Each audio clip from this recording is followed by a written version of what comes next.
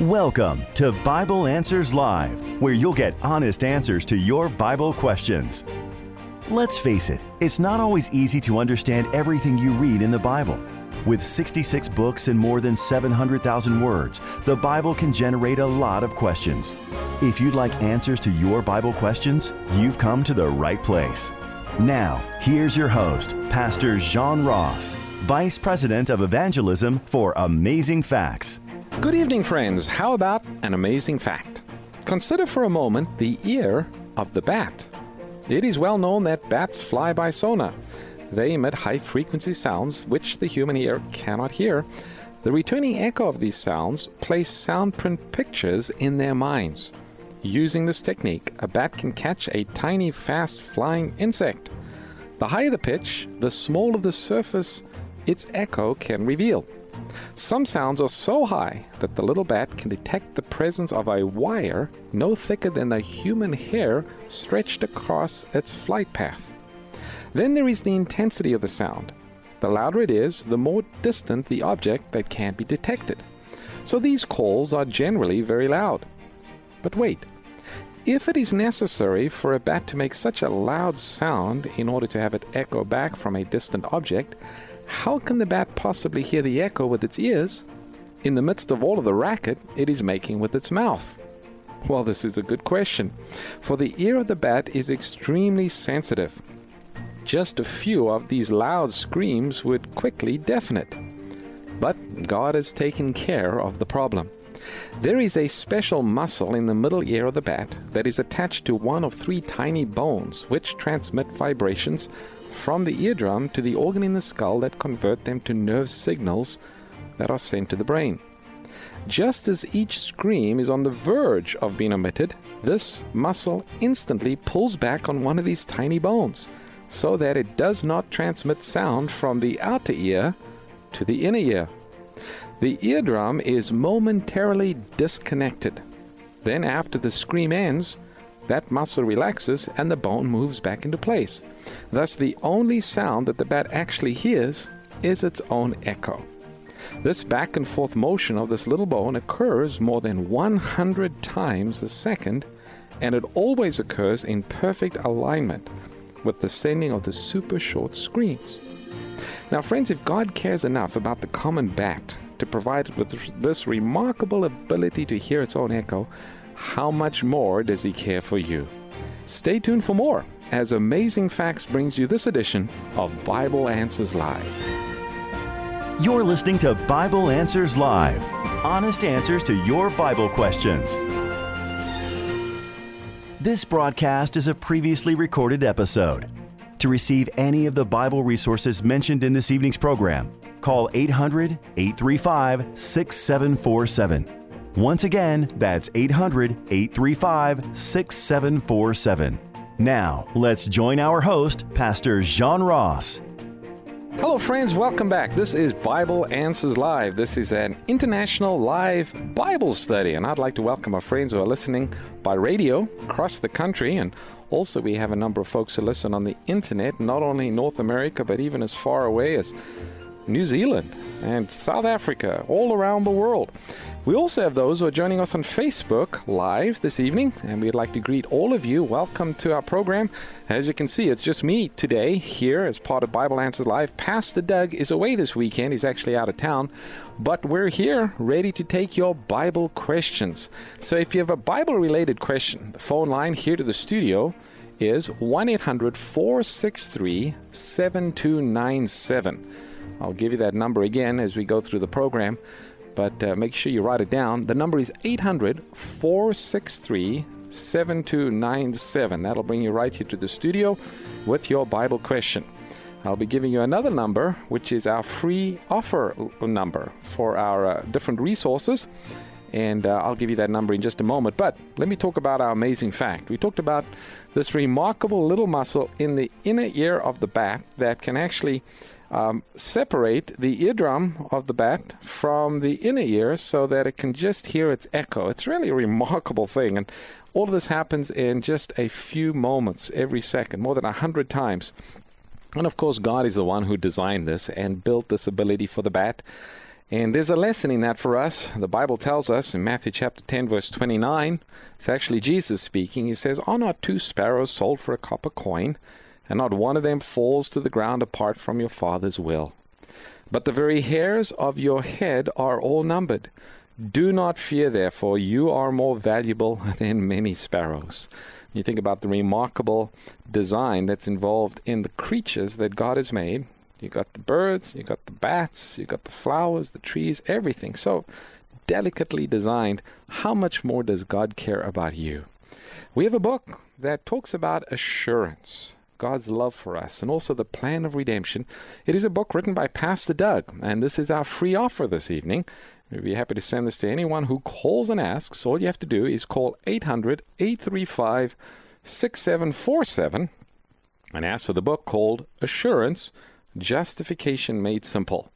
That number again is 800-835-6747. You can ask for the book, Assurance, written by Pastor Doug. We'll be happy to send this out to anyone who calls and asks. And if you have a Bible question, our phone line here to the studio again is 800-463-7297.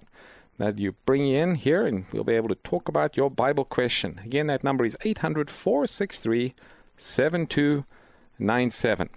And with that, I think we're ready to go to the phone lines. Our first caller that we have is, let's see, we have Mark listening from, looks like Canada. Mark, welcome to the program. Yes, hello. Hi, Mark, you're on the air. Hi. My question is, I see Pastor Doug's not there. Yes, Pastor Doug's out of town. My question was because lately in several of his broadcasts, he's made reference to unfallen worlds. And I was just wondering where in the Bible we might find some information on that. Yeah, that's a good question. We do have several references, actually, that talk about these beings, not from our world, but from other worlds. In Job chapter 1, verse 6, it talks about a gathering together. And this is Job chapter 1, verse 6. It says, "Now there was a day when the sons of God came to present themselves before the Lord, and Satan also came among them." So it's describing a meeting that occurs somewhere in the universe, probably in heaven. And it talks about this group of people. It calls them the sons of God, the representatives of these other worlds. And then Satan shows up, and he's claiming to represent the earth. And God asks the question, "Have you considered my servant Job?" And of course, Satan says, well, the only reason he serves you is because of all of the blessings you have bestowed upon him. And then you have the whole story of Job play out. So some have seen in the sons of God that's spoken of here in Job as being the representatives of these unfallen worlds. You can also read in the book of Hebrews chapter 1, where it's speaking about creation in Christ. It says that through him he created the worlds, and it uses the plural word there for worlds. So our world is not the only world that God created. It appears as though there are other worlds, and there are other created beings other than angels. Angels typically abide in heaven, but there are other worlds. We think our world is the only one that has fallen prey to Satan's deceptions. These other worlds probably have resisted Satan's temptations. They are faithful to God. They're also seen as the 24 elders that are described in Revelation. Revelation chapter 4 talks about these 24 elders, and some seeing that the representatives of the unfallen world. And in Psalms, we read about how that the Lord reigns before his elders gloriously. So when you put these different verses together, it comes to light that there are these unfallen worlds, and there are the representatives of the unfallen worlds there in heaven, witnessing the great controversy being played out here on the earth. Very interesting. Thank you. Yeah, absolutely. You know, we do have a book. Actually, Pastor Doug wrote a book. Yeah. And it's called The Sons of God. Okay. Who are the sons of God? And it talks about this here in the verse, in particularly in Job, as well as some of the other references. And Mark, we'd be happy to send that to you. All you have to do is call us on our resource phone line. That number is 800-835-6747. And ask for the book called Who Are the Sons of God? Again, that number is 800-835-6747. And if you have a Bible question, we do have a few lines still open. The number to call is 800-463-7297. That's 800-463-7297. Our next question or next caller that we have is, let's see, we have Robert listening in Tennessee. Robert, welcome to the program. Hi, Robert, and your question tonight. I have a question. In Song of Solomon, chapter 7, verse 3, it mentions the gentleman who is speaking of his potential bride. He's mentioning her breasts are like two fawns, twins of a gazelle. Okay. He is mentioning a part of the female body that is actually for child feeding. Would that be to say that because he is using, thinking of her in a different way than her breasts were meant to be for feeding children, he's thinking of him in a sexual way? Is that actually considered, perversion? Okay. Song of Solomon is a very interesting book, and there's several themes that you can see in there. There's definitely the love of a husband and a wife. That's pretty evident there, and the intimacy that God originally designed for a husband and wife. But it also has spiritual meaning or spiritual applications. In the Bible, the church is described as the bride of Christ, and the groom is described as Jesus. So you can also find that the purpose of the church is to, first of all, to be committed to Christ, to be fully surrendered to Christ. And then the church is to reflect his character to the world and to grow, to do evangelism and to produce, so to speak, other believers in Christ. And so you've got somewhat of that parallel. Song of Solomon is a very descriptive passage. It is written in poetic form. And so there's some poetic language that's used in the description that you find here. And yeah, it is a book that deals with romance and the marriage relationship. And it's one of those interesting books that, sometimes you got to, depending on your audience, where you want to read from that book, because it is pretty descriptive in some ways. To be honest with you, we just need to be careful. We do have a live program here, and we have all kinds of audience listening, so you got to be careful on where we go with that. I would encourage folks, if you'd like, read it for yourself. Take a look at the book of Song of Solomon, and there's a lot of interesting comments there that I think need to be looked at in its proper context. And of course, that's true for any subject that you're studying in the Bible. You're listening to Bible Answers Live. This broadcast is a previously recorded episode. To receive any of the Bible resources mentioned in this broadcast, call 800-835-6747. Once again, that's 800-835-6747. Our next caller that we have is Samuel, listening from Wisconsin. Samuel, welcome to the program. Yes, thank you for taking my call. Hi, thanks for calling. And your question this evening? Yes, in Genesis chapter 2, verse 2 and 3, where God rested on the Sabbath after creation, that before I was a Sunday keeper, but after listening to your programming and seeing that the importance that God had rested, blessed, and sanctified it. Is that the only day the Lord rested in the Bible? It is, especially in the sense of creation. So God created the earth in 6 days. Adam and Eve were created on the sixth day. And then God rested on the seventh day. And if you look at the fourth commandment in Exodus chapter 20, it says, "Remember the Sabbath day to keep it holy." 6 days, the Lord God made the heavens, the earth, the sea, and everything in it. And then he rested on the seventh day and he sanctified it. To sanctify something means to set it apart for a holy use. So God set aside the seventh day. He rested on that day.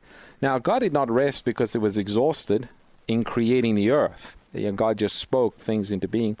But the rest spoken of here in Genesis chapter 2 is a rest of satisfaction. It is completion. His work was perfect. The Bible says it was very good. And God rested from the work of creating, and as a memorial of his creative work, the Sabbath was established way back, even before sin entered the world. And of course, that's reflected in the Ten Commandments. You have the fourth commandment that talks about that. You go to the New Testament, again, the Sabbath is spoken of. Jesus kept the Sabbath. You find the Sabbath mentioned many times in the book of Acts. And so we find the Sabbath theme from creation all the way through the Bible. And then if you look at some of the prophetic passages that talk about the earth made new, it again brings up the Sabbath, that God's people will keep the Sabbath in the earth recreated. And is that the only time God rested in the Bible? Well, yes, at least from the work of creation, where God rested. Right, and that was curious, but that answers my question, and shalom to you, brother. All right, absolutely. Thanks for your call, Samuel. Appreciate it. Our next caller that we have is, let's see, we've got Bill listening in Chicago. Bill, welcome to the program. Bill, you're on the air. Bill in Chicago. Going once? Going twice? All right, we might have to come back to you, Bill. Let's see, we've got Alvin, I believe it is, listening in Bronx, New York. There it is, yes. Hi, and welcome to the program. Yes, how are we doing, Pastor? I am doing very well, thank you. Pastor Batchelor not there today. Pastor Doug is out of town. He might be listening for all we know, but he's not here in the studio. Okay. The millennium. Yes. There are some, those who believe that this 1,000 years period in connection with the description of Christ's second return to reign with his saints as recorded in Revelation 20, verse 1 to 9, are defined in different sectors. To me, it's making the subject a little difficult to understand for some. There are teachings of amillennial, post-millennial, and pre-millennial. Yes. Where do you stand on this? All right, well, what relation have it with the tribulation? Okay, good question. Let me give a little background for our listeners who might not be that familiar with the subject of the millennium. The word millennium doesn't appear in the Bible, but it's Latin. It means 1,000 years. And the Bible does speak of a special 1,000-year period. And the key passage for this is Revelation chapter 20. Sometimes the question is asked, well, what's happening on the earth during the 1,000 years? Or where are the righteous during the 1,000 years? Does the tribulation precede the millennium? How does that all fit together? Well, if you look at the sequence as given in the book of Revelation and some other passages in the New Testament, the time of trouble or the tribulation precedes the second coming of Christ. And here's a few verses. Daniel chapter 12, verse 1. It says, at that time Michael shall stand up, the great prince who stands watch over the sons of thy people, and there will be a time of trouble, worse than the world has ever seen. But at that time thy people shall be delivered, everyone found written in the book. So here in Daniel 12, it talks about a time worse than the world has ever seen, and that God's people are delivered, meaning they are delivered through that time of trouble. They are protected during those plagues that fall upon the earth. Call it the 7 last plagues that you can read about in Revelation chapter 15, 16. And then Jesus comes. You have the second coming of Christ. Jesus comes and the righteous are taken to heaven. You have the resurrection of the righteous saints who have died. They are resurrected at the second coming. Those who are living are changed in a moment, in the twinkling of an eye. They are caught up to meet Jesus in the clouds, in the air. And they spend 1,000 years in heaven with Christ, and they're participating in the judging of the wicked during that time period. The condition on the earth after Jesus comes, it talks about the earth being broken down. It talks about the earth as sort of a dark, desolate region. Actually, Revelation chapter 3 talks about the bottomless pit as sort of a description of that. The wicked are destroyed by the brightness of Christ coming. That's 2 Thessalonians. So for 1,000 years, the righteous are in heaven. The earth is desolate. Satan and his angels are bound on the earth during that 1,000 years. At the end of the 1,000-year period, you read in Revelation chapter 21 that the New Jerusalem descends from God out of heaven. All the wicked are resurrected, and they stand outside the New Jerusalem for what we call the Great White Throne Judgment, that you can also read about in Revelation chapter 20. Following the Great White Throne Judgment, finally, every knee bows and every tongue confesses that Jesus is Lord. It's not a repentance, either it's more of an acknowledgement of the facts, because no sooner do they say that when the devil goes out and is able to deceive them and they mount their attack upon the New Jerusalem. Then it is that fire comes down from God out of heaven and devours them. Then God creates a new heavens and a new earth wherein dwells righteousness. So that's just a quick synopsis of the different steps that take place during that time period. So I hope that helps. Does that make sense? Yeah, but my question is, what is the relationship with the tribulation tribulation and the millennial to come? Well, the tribulation occurs before the millennium begins. The millennium begins with the second coming of Christ. When Jesus comes again, that 1,000-year time period begins. You'll notice the end of Revelation chapter 19, which leads into the 1,000 years, is a description of the second coming of Christ, where Jesus is described as coming to execute judgment upon the wicked. That's the second coming. Then once Jesus comes and the righteous are caught up to meet him in the air, they go to heaven for 1,000 years. The wicked are all destroyed. That is the millennial period, that 1,000 years. You know, we do have a study guide dealing with the subject of the millennium, and we would be happy to send that out to anyone who calls and asks. It's called 1,000 Years of Peace. And I think you'll enjoy this, Alvin, or anyone who wants to learn more about what the Bible has to say on this subject. Just ask for the study guide called 1,000 Years of Peace, and the number to call is 800-835-6747. That is our resource phone line, 800-835-6747, and you can ask for the study guide called 1,000 Years of Peace. Find out what the critics are raving about. Top scholars and theologians from around the country come together to reveal the hidden history of the book of Revelation. With powerful reenactments and incredible visual effects, this 95-minute masterpiece brings to life the book of Revelation like never before. Revelation is no longer a mystery. Get your copy today. Visit iTunes or afbookstore.com. Our next caller that we have is listening in Lodi, California. I believe it's Sean. Sean, welcome to the program. Well, thanks for taking my call. Well, thanks for waiting. I'm just trying to gain a better understanding of the role and purpose of the 144,000, especially in end-time prophecy. Okay. The 144,000 are described for us in two principal passages in Revelation. The one is Revelation chapter 7, and the other is Revelation chapter 14. The first 6 verses talk about the 144,000. The 144,000, they're God's end-time apostles that take a special warning message to the world. They're alive when Jesus comes the second time. So they are translated to heaven without seeing death.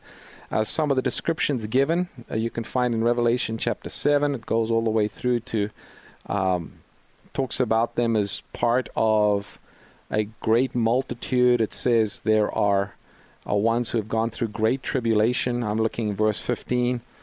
They are before the throne of God. They serve him day and night. And then it says in verse 16, they neither hunger anymore nor thirst anymore. The sun does not strike them nor any heat. By the way, that is one of the plagues, is an intense heat. It says, the Lamb who is in the midst of the throne shall shepherd them and lead them to living fountains of water. God will wipe away every tear from the eye. So they're God's people in the last days that have a special work of taking the gospel to the world, especially in the context of the second coming of Christ. So are they insulated from the end-time tribulation? Yes, they live through the 7 last plagues, but they are protected, just like Elijah of old was protected during the time of the drought that came upon Israel. God provided him water from the brook Cherith, and he had food that was brought to him by the birds, by the ravens. He was protected from the wrath of King Ahab and Jezebel. So God's people in the last days, those who do this work of Elijah, this end-time evangelistic proclamation in the last days, they're protected during that time of universal judgment and destruction that comes upon the earth. So they're people like you and I. They're not angelic. Is that correct? No, they believers. They people like you and I. You can have more of a description in Revelation chapter 14, where it talks about them singing a new song before the throne, before the four living creatures and the elders. No one could learn that song except the 144,000. Then it says, who were redeemed from the earth. So these are real people. It says these are the ones who were not defiled. It talks about them being pure. It says in their mouth was found no deceit, for they are without fault before the throne of God. So here's a group of people who have come so close to Jesus. They've allowed the Holy Spirit to so infill them that they reflect God's character in the last days in a special way and do a great work of evangelism. So we should all want to be part of that group. Absolutely, sure. Absolutely. We want to be filled with the Spirit and share the good news with as many people as we can. You know, we do have a book that talks about the 144,000. I think you'd find interesting. It's the 144,000. Who are they? and we'll send you the book for free. All you have to do is just call us on our resource phone line, and that number is 800-835-6747. And this is for anyone. Anyone can call and ask. Ask for the book about the 144,000. Again, that number is 800-835-6747. Ask for the book about the 144,000. Next caller that we have is Bill, listening from Chicago. Bill, are you there? Yeah, hi. Hi, Hello. Welcome to the program. Hi, pastors. I'm calling for some advice because I've gotten two different answers from two different pastors, and so I'm calling to see what you think. All right. Hey, we got about 2 minutes before we have to take a break. So what's your question? Okay, my question is, basically, is it okay to go to church if the only way you have to get there is to pay somebody to give you a ride? Is it okay to go to church if you have to pay somebody to get you there? Well, I think if that's the only way that you can get to church is to pay someone to get you there, that's okay. Ideally, what you'd want to do, in the best case scenario, it would be nice if you could. I know some folks go to church and they have to use public transportation like a bus or a train, and they'll try and buy a ticket that is good for a week or two or whatever the case might be, so that they don't necessarily have to buy something on the Sabbath. But if that is the only means to get to church, is to pay a taxi drive to get you there, I think it's important for you to go to church. Matter of fact, the Bible says we are not to neglect the gathering of ourselves together. So if that's part of what's needed to get to church, I wouldn't feel guilty about that. I know I've had to travel before, and I've actually had to pay a toll to get to the church on Sabbath morning. You cross over a bridge, you go through a tunnel, and what do? You got to do it. You need to get to church. I think that's very important. That's actually what the Bible tells us to do, to get to church. But, I've just been torn because, it says in the fourth commandment we're not supposed to work or let our manservant or maidservant work on the Sabbath. And I feel like, well, if I do this, I'm paying somebody to work on Sabbath. Yeah, well, Bill, you know what? We're going to run out of time. Let me comment on that quickly. Without a doubt, we want to do everything we can to minimize what others have to do on Sabbath. But when it comes to coming to church, that is rather important. And we want to try all we can to prearrange. Friends, we'll be right back after the break. Stay tuned. Bible Answers Live will return in a moment. In 6 days, God created the heavens and the earth. For thousands of years, man has worshiped God on the seventh day of the week. Now, each week, millions of people worship on the first day. What happened? Why did God create a day of rest? Does it really matter what day we worship? Who is behind this great shift? Discover the truth behind God's law and how it was changed. Visit SabbathTruth.com. Visit afbookstore.com. Amazing Facts offers some of the best Christian resources for all ages. We hope our products will enrich your life and your walk with the Lord. What does Bible prophecy reveal about the world's two largest religions? Explore the ancient conflict in Islam, Christianity, and Prophecy, a compelling 3-part series with Pastor Doug Batchelor. Get yours today by calling 800-538-7275 or visit afbookstore.com. What if you could know the future? What would you do? What would you change? To see the future, you must understand the past. Alexander the Great becomes king when he's only 18, but he's a military prodigy. 150 years in advance, Cyrus had been named. Rome was violent, they were ruthless, they were determined. The gospel writers see his death as a fulfillment of salvation. This intriguing documentary, hosted by Pastor Doug Batchelor, explores the most striking Bible prophecies that have been dramatically fulfilled throughout history. Kingdoms in Time. Get your copy today. Available now on DVD, Blu-ray, or USB. For more information, visit kingdomsintime.com. Every Bible question you have answered moves you one step closer to the fullness of God's will for your life. So what are you waiting for? Get the answers you need for a fuller, richer, more confident life. You're listening to Bible Answers Live. This broadcast is a previously recorded episode. If you'd like answers to your Bible-related questions on the air, please call us next Sunday between 7 p.m. and 8 p.m. Pacific Time.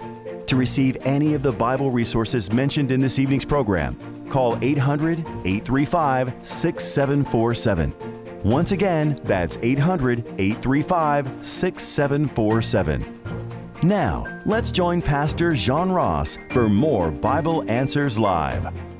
Hello, friends. Welcome back. Yes, this is Bible Answers Live. And if you have a Bible-related question, we'd love to hear from you this evening. The number to call is 800-463-7297. I want to greet those who are joining us on Facebook as well. As you can see, I'm the one here alone this evening. Pastor Doug is actually out of town tonight, but we're ready to take your Bible questions. If you have a Bible question, the number again is 800-463-7297. I'll be giving you another number later on in the program. That is our resource phone line. We have a number of resources that we'd also make available to you. So with your Bible question, the number to call, 800-463-7297. Our next caller is Merle, listening from Arkansas. Merle, welcome to the program. Yes, thank you. My question is regarding homosexuality so that we may give direction by the Word of God.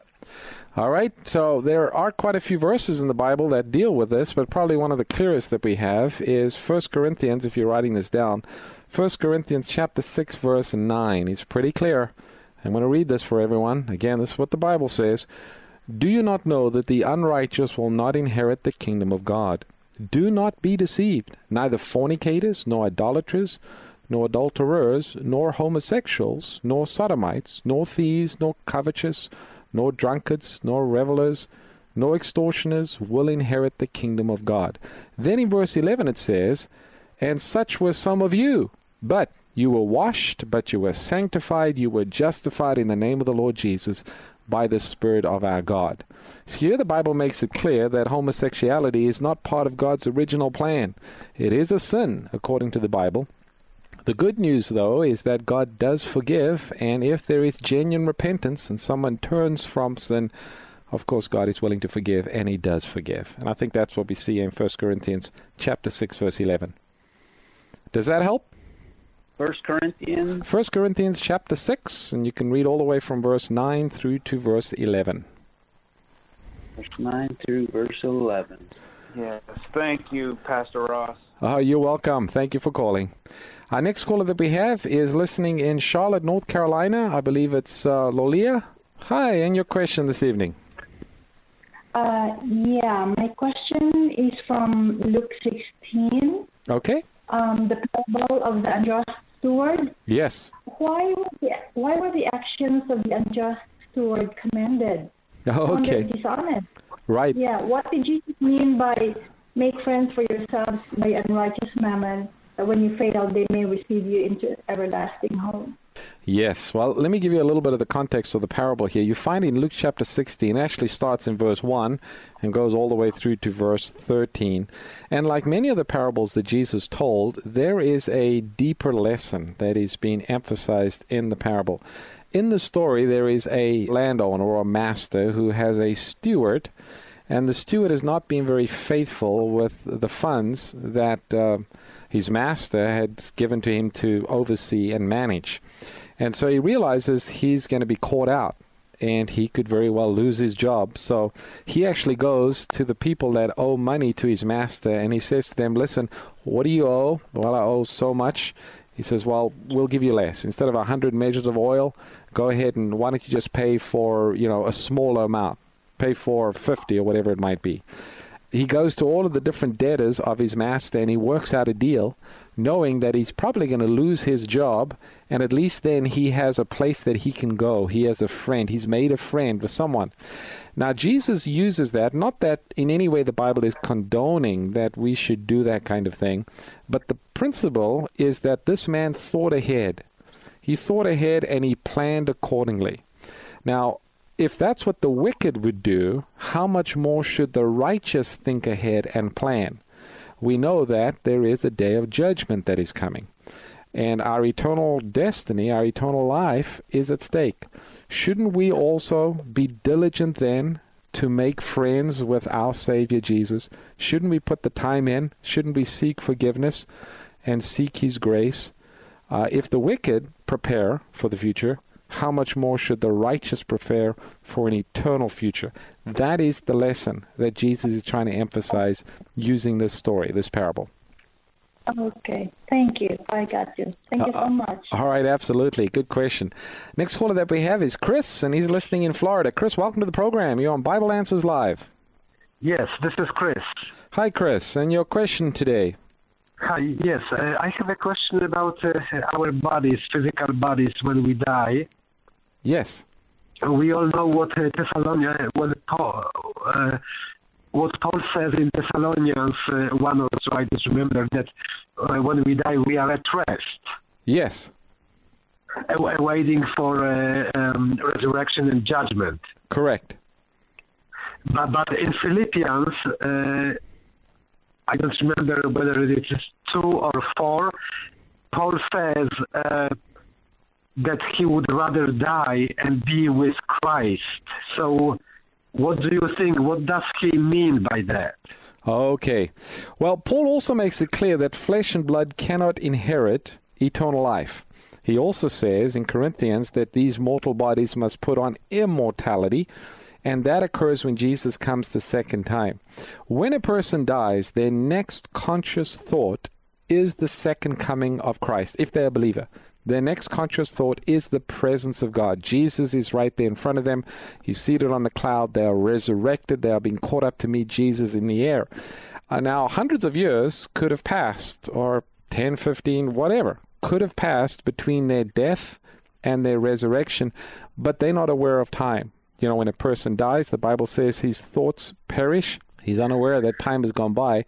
So when Paul says to be absent from the body is to be present with the Lord, he's just talking about when we die, our next conscious thought is we are present with the Lord. It's the second coming. And we are resurrected not with these mortal bodies, but with the immortal bodies, the bodies that will last throughout all eternity. Yes, but my second sub-question is how Paul could be so sure that he will be in presence of Jesus when he dies. Well, you know, Paul had the assurance of salvation, which we can have as well. You know, the Bible says, whoever believes in him should not perish, but have everlasting life. Paul, near the end of his life, said, I've fought a good fight. I've finished the race.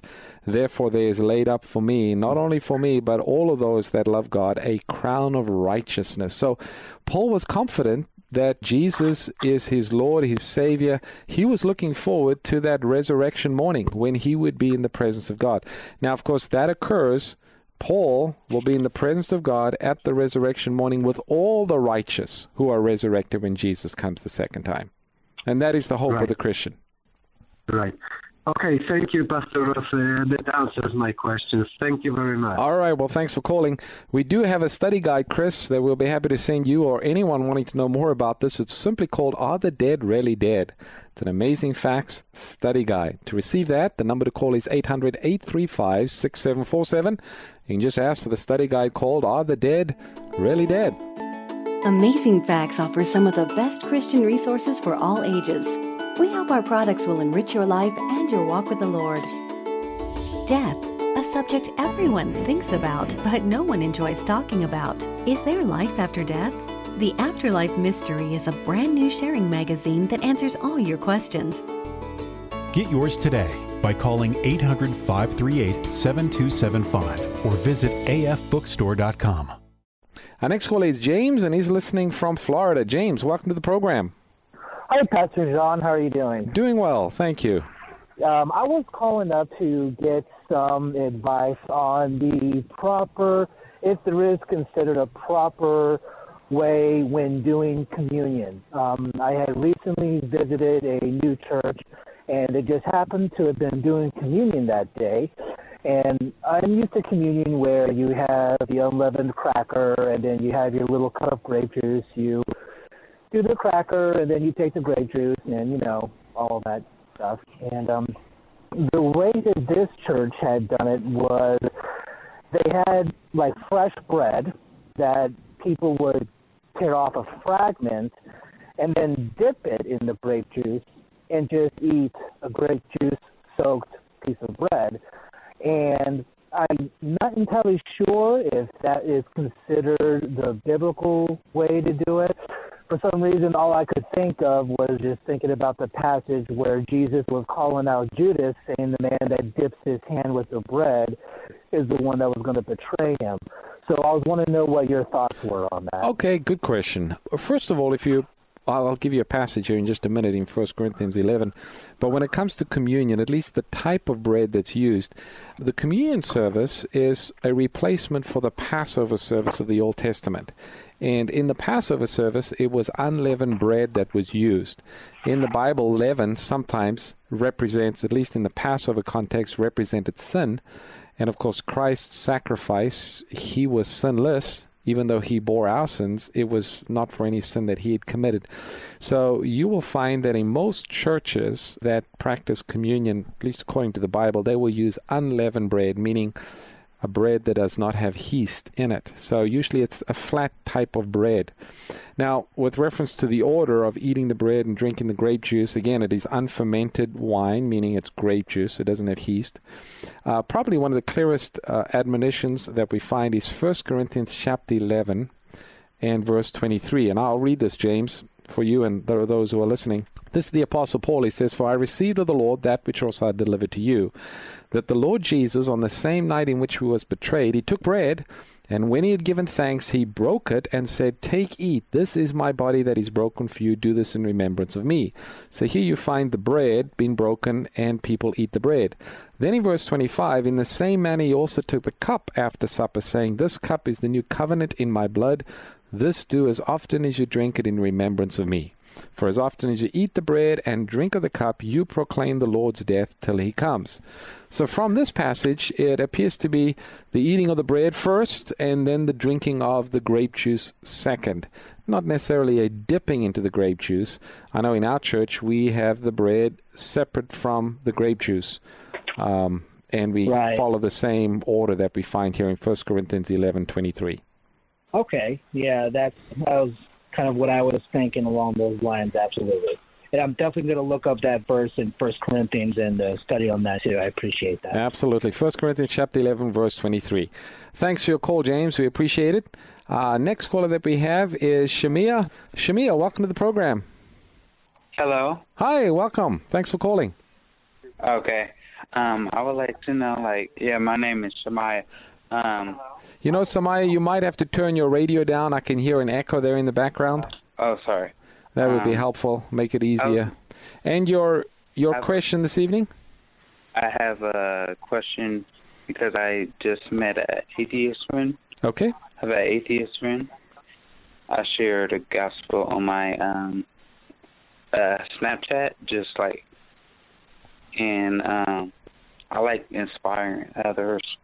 I don't want to step down my role in leading people, the right way through inspirational, your inspiration. Okay. On the amazing facts. You're kind of wondering a little bit about how do you share with an atheist about Jesus? Is that the question?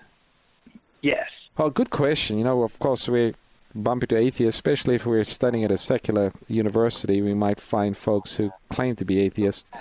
I think one of the best ways that we can witness to an atheist, first and foremost, is live the teachings of Jesus. It's one thing to claim to be a Christian if we're not living the teachings of Christ. But if we're living a consistent Christian life, following the teachings of Jesus, first and foremost with ourselves, then we can speak from a personal experience of Jesus. We could explain to someone that Jesus is more than just a theoretical agreement with a set of beliefs, but he is a real person. He loves us. Jesus died to save us. Jesus gives peace. Jesus gives hope and strength. The most effective witness whether you're working with an atheist or somebody else, is your personal testimony. Somebody might argue your theology, but if you're sharing your own experience of what Jesus has done for you, that's very hard for somebody to argue against. So I think that's where it starts. Sharing your own experience, your own testimony of what Jesus has done for you. And then as an interest awakens to learn more about the Bible, then what I would do is I'd direct their attention to some of the prophecies in the Bible that help to prove the Bible as true. And when people can see that these prophecies in the Bible did come true, they were fulfilled, then usually they're willing to hear more about what the Bible has to say. So, first of all, you want to live the teachings of Jesus. Secondly, you want to be willing to share a testimony of what Jesus means to you. And then as interest grows, you can direct them to some of the prophetic passages of the Bible to build credibility in the Scriptures. Does that help? Okay.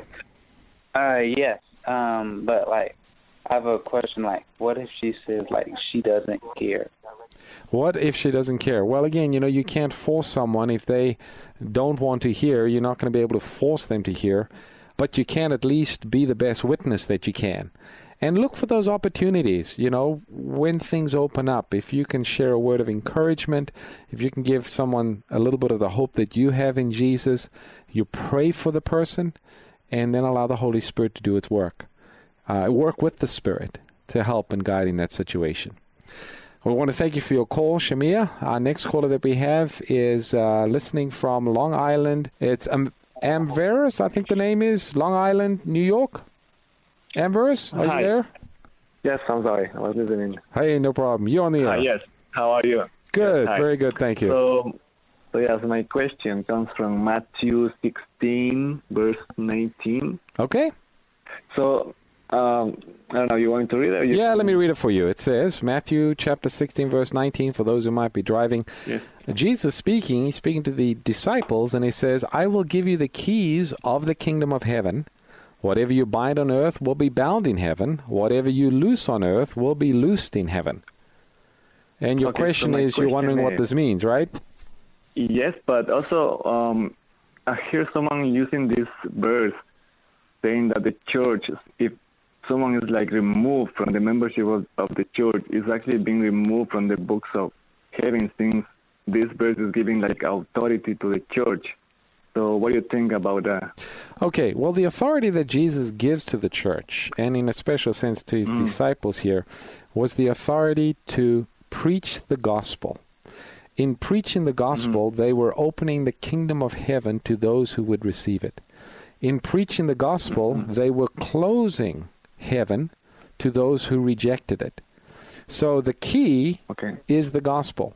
The preaching of the gospel is where the disciples were to fulfill their mission in either opening heaven or closing heaven, depending upon whether a person received the gospel or rejected the gospel.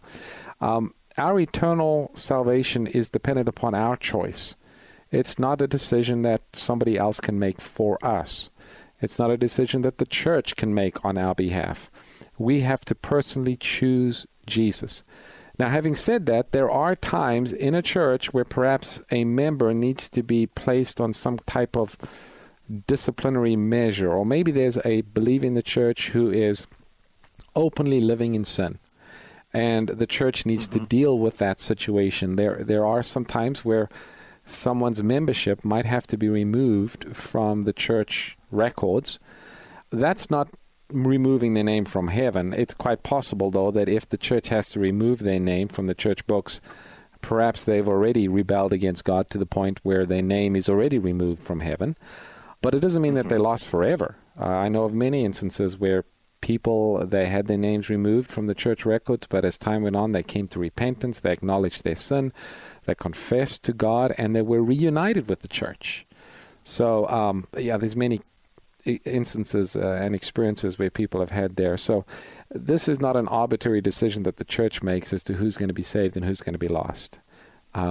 Each individual needs to make that decision for themselves. Okay. So if a member, let's say, they don't have time to rebaptize and they were removed from church, that means they can be still being saved, right? Oh, absolutely. Matter of fact, the correct manner of dealing with a member that is apostatized, meaning they're not following the teachings of Jesus or the Bible, you deal with them, and sometimes you need to remove them from membership, but you do so with the hope that through that they will realize the error of their ways and come to a point of repentance. That's the ultimate goal, to bring them to a point of repentance, and then that they would be reunited. Okay. Thank you. All right. Thanks. Appreciate your call. Thank you for your time. Absolutely. Our next caller that we have is Christopher, and I believe listening from Trinidad. Christopher, welcome to the program. Hi. Good day. Good night. Sorry. Yes. Hi. Welcome. Welcome. Thanks. And your question tonight? My question is, what is the importance of the correct understanding of the Trinity and the divinity of Christ? All right. First of all, I think let's deal with the last part of your question first, talking about the divinity of Jesus. I think it's an important biblical teaching that we need to recognize that Jesus was indeed God. John chapter 1 talks about, in the beginning was the Word, and the Word was with God. All things were made by Him. Without Him was not anything made that was made.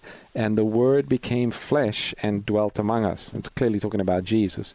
So it's very clear from the Bible that Jesus is one with the Father. He does share the character qualities of being divine. He is God. And then also the Holy Spirit, we find in the New Testament also sharing those same qualities of divinity. So the Father, the Son, and the Holy Spirit, they're all divine. Does that help, Christopher? Yeah. Now the question you had is, how important is it for us to understand that? Yeah. How important is the correct understanding of these things? Of the Trinity. Well, I think first of all, God reveals truth to us, and depending upon how we respond to that truth is important. We might not at first have a full or correct understanding of the Godhead, and I don't think anyone has a complete understanding of who God is. And we're talking about God, the creator of the universe.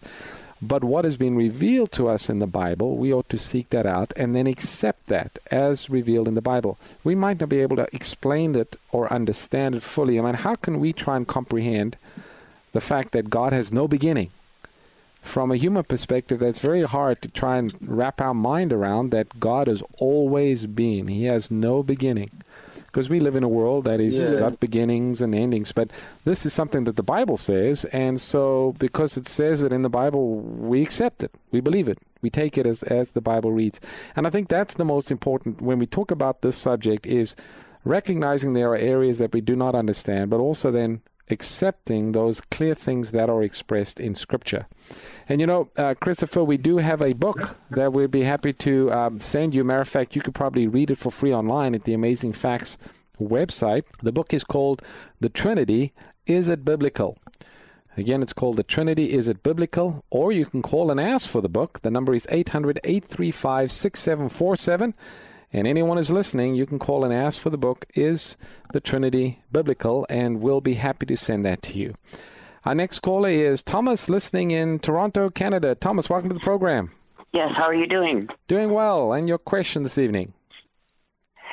Yes, this is my question. In the Bible, it talks about that the divine punishment was that we return to dust, right? Yes. And I understand that like Seventh-day Adventists don't believe in immortal soul, neither do I. Okay. So we do indeed return to dust. And this is my question, because when I called in, I said, is Jesus oxygen? And this is something that I came to understand. When you look at the periodic table, carbon has 6 electrons, 6 protons, and 6 neutrons, and carbon is the basis of all life. Basically, you can call carbon dust. And oxygen has 8 electrons, 8 protons, and 8 neutrons, right? Okay. When you add up Jesus' name in Greek, and the New Testament was written in Greek, it adds up to 888. And that's the same as oxygen. Okay. And so are you saying Jesus is oxygen, or just that he's like oxygen? Jesus would be that living tree that produces the spiritual oxygen for us to live eternally. Okay. Yeah, I can see what you're saying. Yeah, let me say something about that. It is remarkable. You have the creation story. It says God formed Adam out of the dust of the earth, out of the clay. So you have, the physical matter. Then it says, and God breathed into Adam the breath of life, and Adam became a living being. Now we know oxygen is essential for human life. And yet with the life that Jesus gave Adam, this breath of life, it was something more than just oxygen, although oxygen is needed. But it's that spark of life. You can have a dead person and you can pump as much oxygen in them as you like. It's not necessarily going to bring them back to life unless there is that narrow window of opportunity.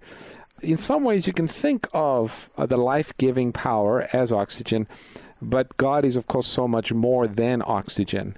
But it is an interesting connection there to think of God. We need oxygen every day to breathe, so we need Jesus every day spiritually to breathe. And just as oxygen brings life and strength, so Jesus brings life and strength to those who believe in him. Well, I want to thank you for your call, Thomas. I'm looking at the clock, friends, and it doesn't look like we have time to take another call. And if you're still waiting, we want to thank you for your patience. Be sure to call us next week, and we'll be able to take more of your Bible answers. But until then, I'd like to remind you of some of the great resources that are available at the Amazing Facts website. If you haven't visited the website lately, I'd encourage you to take a look at it. It's just recently being redesigned. It's got a lot of great resources, especially for those who like to study deep in what the Bible teaches. Just go to amazingfacts.org and you'll be able to get a lot more information there at our website. And while you're there, you can click on some of the earlier Bible Answer Live programs and listen. God bless. Thank you for listening to today's broadcast. We hope you understand your Bible even better than before. Bible Answers Live is produced by Amazing Facts, a faith-based ministry located in Sacramento, California.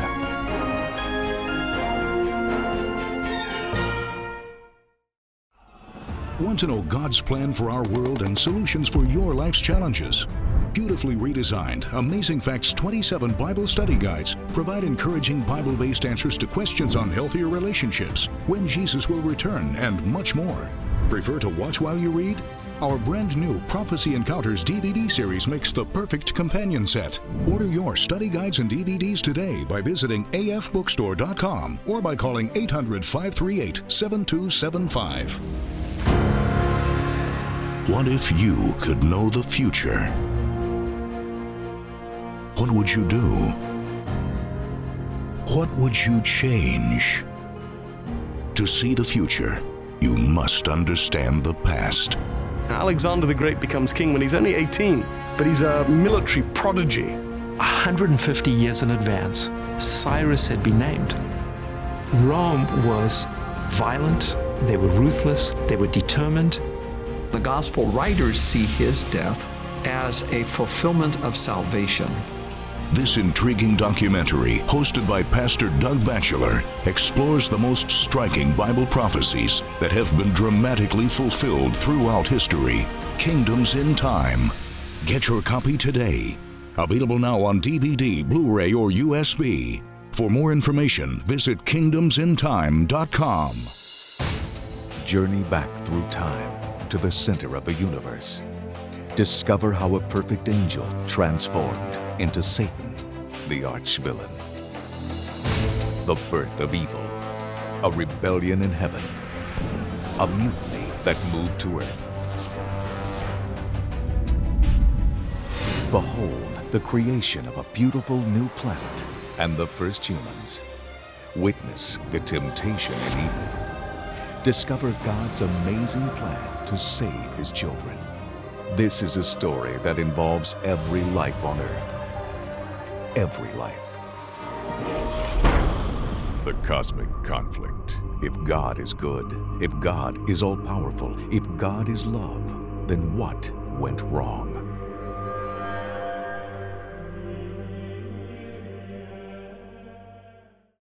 If you'd like to enhance your study of God's Word, visit our website at www.amazingfacts.org and sign up for our free Bible study course.